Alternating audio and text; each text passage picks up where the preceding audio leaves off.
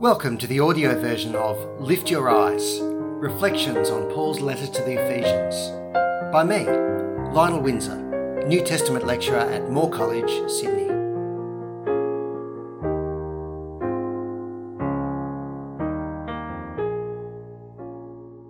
Ephesians chapter 4, verses 22 to 24. Become who you are. Good teachers inspire us to change. They help us to see our potential, and they encourage us to reach it. In fact, the best teachers see who we are and what we can be more clearly than we see it ourselves. What they see in us motivates us to change. That's why it's so crushing when a teacher does the opposite. When a teacher tells a student that they're nothing, that they're worthless or useless, it reinforces an identity that demotivates and discourages them from making any effort to change. If I am nothing, I'll do nothing. If I am useless, I'll be useless. If I'm stupid, I won't learn. If I'm a thief, I'll steal. If I'm a wild child, I won't bother to control my anger. But good teachers refuse to take this path. Good teachers don't simply reinforce a student's identity based on their current behaviour and feelings. They acknowledge the behaviour and feelings, but they also look beyond these things and help the student to look beyond them too. The student can say, I'm not fundamentally a useless or stupid person. It's just that I find this particular area of behaviour or learning really hard. That's a reality I can deal with. I need to work on steps X, Y, and Z. It's liberating. I can work towards a goal, becoming who I am. The Apostle Paul is a good teacher. Of course, that's because he's learnt from the best, Jesus Christ himself. In these verses of Ephesians, Paul talks about what good teaching looks like. The particular teaching he has in mind is the teaching about Christ and how to live for him. It teaches us to become who we are. Here's Ephesians chapter 4, verses 22 to 24. I assume you were taught to take off the old humanity, according to the former way of life, which is being corrupted according to deceitful desires, and to be renewed by the spirit of your minds, and put on the new humanity, which has been created according to God in the righteousness and devotion that come from the truth. Who are we? Believers in Christ are, in fact, a new humanity. Paul speaks here about the new humanity which has been created according to God. Now, to understand what Paul means, we need to remember what he's already said earlier in his letter about God making us a new creation through Jesus. The first place to go is Ephesians chapter 2, verses 1 to 10. There, Paul describes how we were once dead because of our offences and sins, and so were facing God's wrath. But through God's rich grace and mercy, we've been made alive with Christ, forgiven through his death, raised with him, and now facing the sure hope of everlasting life. We've been saved. And this is all from God's grace through faith. There's nothing we've done or can do to achieve it. We haven't been saved on the basis of our works. Our good deeds don't earn us anything before God. But still, good works really matter. They don't contribute to our salvation, but they matter because they are the thing we've been saved for. Our salvation makes us a new creation. As Paul says, we are his product, created in Christ Jesus for good works, which God prepared for us to walk in. So our salvation means we've been created anew by God, raised from the dead to do good works for him. This is our life and purpose. This new creation isn't just an individual thing. It's something we're in together. A little later in Ephesians chapter 2, Paul talks about the way that Christ's death brings reconciliation and peace. Reconciliation with God, and also reconciliation with one another. He says Christ died to form the two in himself into one new humanity, so making peace, and to reconcile both in one body to God through the cross, having killed the hostility by it. Ephesians chapter 2, verse 15. So back in chapter 2, Paul was talking particularly about the hostility between Jews and Gentiles. But this truth about peace and reconciliation applies to all our relationships as believers. Christ's death brings us together into a whole new humanity where peace is possible. However, even though we're a new humanity, that doesn't mean that we're perfect. We're still waiting for God to bring about his final purposes of summing up all things in Christ. In the meantime, we still live in this world, and our bodies haven't yet been transformed into new creations. That means we're still deeply affected by the life we had before we were saved and rescued by Christ. We're still prone to hostility and selfishness, sin and weakness. Paul describes it here as the old humanity, according to the former way of life, which is being corrupted according to deceitful desires. The old humanity is something that's still hanging around. That's why Paul describes our Christian lives in terms of getting dressed, taking off the old humanity and putting on the new. The old humanity is like a set of embarrassing and ridiculous old clothes from a bygone era of our lives that don't fit us anymore and which we need to take off. The new humanity is a brand new set of clothes, a set of clothes that suit us perfectly. These clothes have been given to us by God for us to put on and wear with joy and confidence. So clothing's a great image to use, isn't it? Because clothing is something we can change. It's not as if you're stuck with your current clothes forever. Well, thank goodness, some of us might say. If there is a new set of clothes provided for you for free, why not change into them?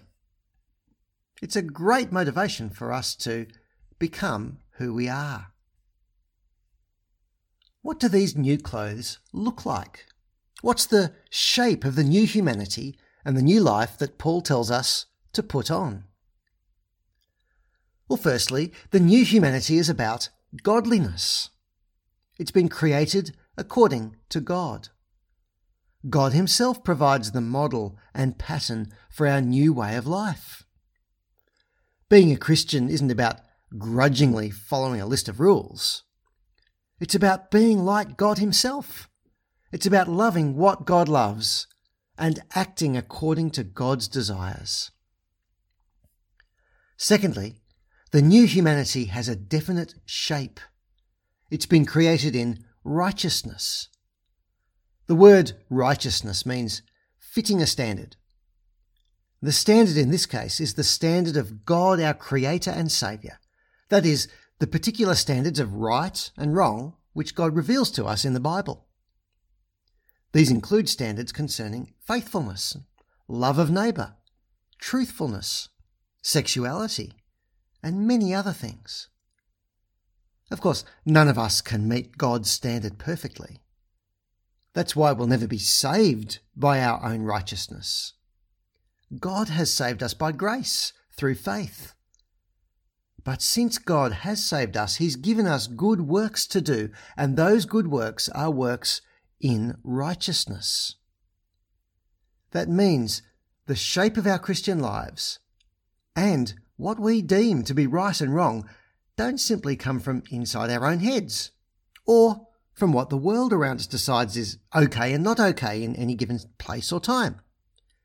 The standard of righteousness comes from God himself, and we see those standards in his word, the Bible. Thirdly, the new humanity is directed towards God. It's been created in devotion.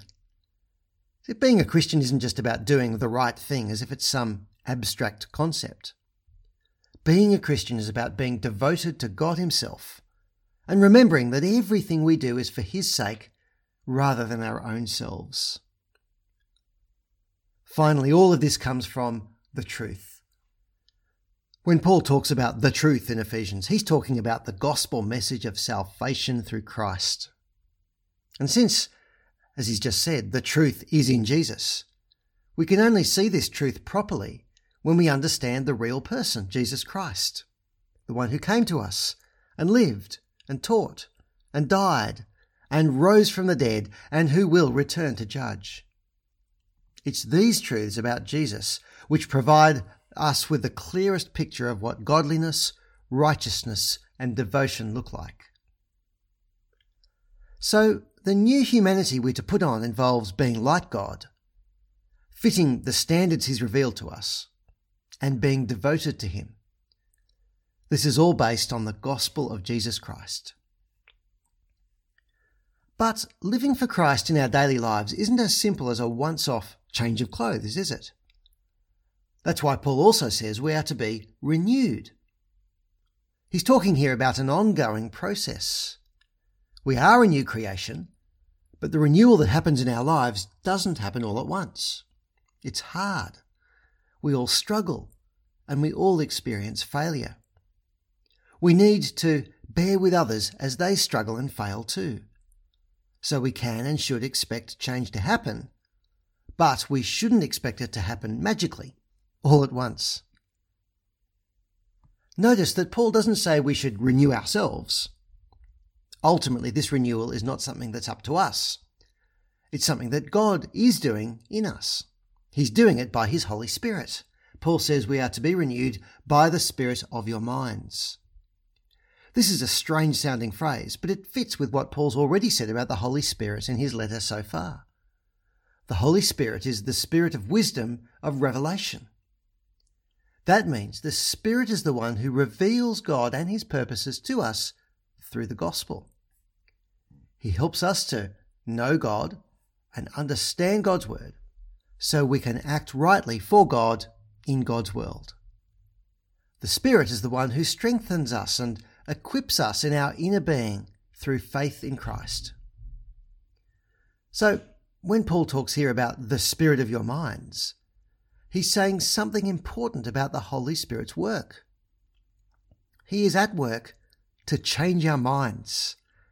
That doesn't mean he's just giving us a few facts. It means he's changing our whole mindset so that we believe in the truth of the gospel of Jesus Christ and see its implications more and more. It will affect our thoughts, our hearts, our inner being, our desires, and our actions. So this is what the gospel teaches us: to put off the old humanity, to be renewed by the Holy Spirit, and to put on the new humanity. The gospel teaches us to change. This change doesn't save us. It's a change that's already been secured by the salvation God has given us. But it matters. It's a process in our lives, not simply a one-off event. And it's something that God is doing in us by His Holy Spirit. However, this change is something we need to be taught. We aren't being told here just to sit back, relax, and let God get on with the work while we do something else. We are being taught to take intentional steps to change, knowing all the time that God is at work in us. That means we should be intentional about it. We should identify areas in our lives that need to change. We should bring those areas before God, praying to Him and asking Him to help us to change. We should examine our lives to see how God is working and thank Him for acting in us in that way. And in all this, knowing that we'll fail at times, many times, we should constantly come back to the forgiveness of sins that we have in Jesus. That deliberate discipline of change and growth and maturity isn't an optional extra for Christians. It will happen because it's the very purpose that God has saved us for. In other words, we must become who we are. Have you been taught to change? What steps might you need to take to be intentional and deliberate about putting off the old humanity and putting on the new? For reflection, how have you seen God's Spirit at work in your life, renewing you and changing you? Give thanks to God. Identify an area in your life that you know needs to change. Ask God to help you.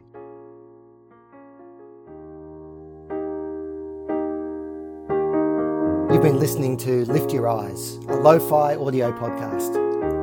No witty banter, no crime solved, just me reading my reflections on Paul's letter to the Ephesians. I'm Lionel Windsor, New Testament lecturer at Moore College, Sydney. The text version of this podcast can be found at my website, www.lionelwindsor.net. Please check it out, subscribe and share.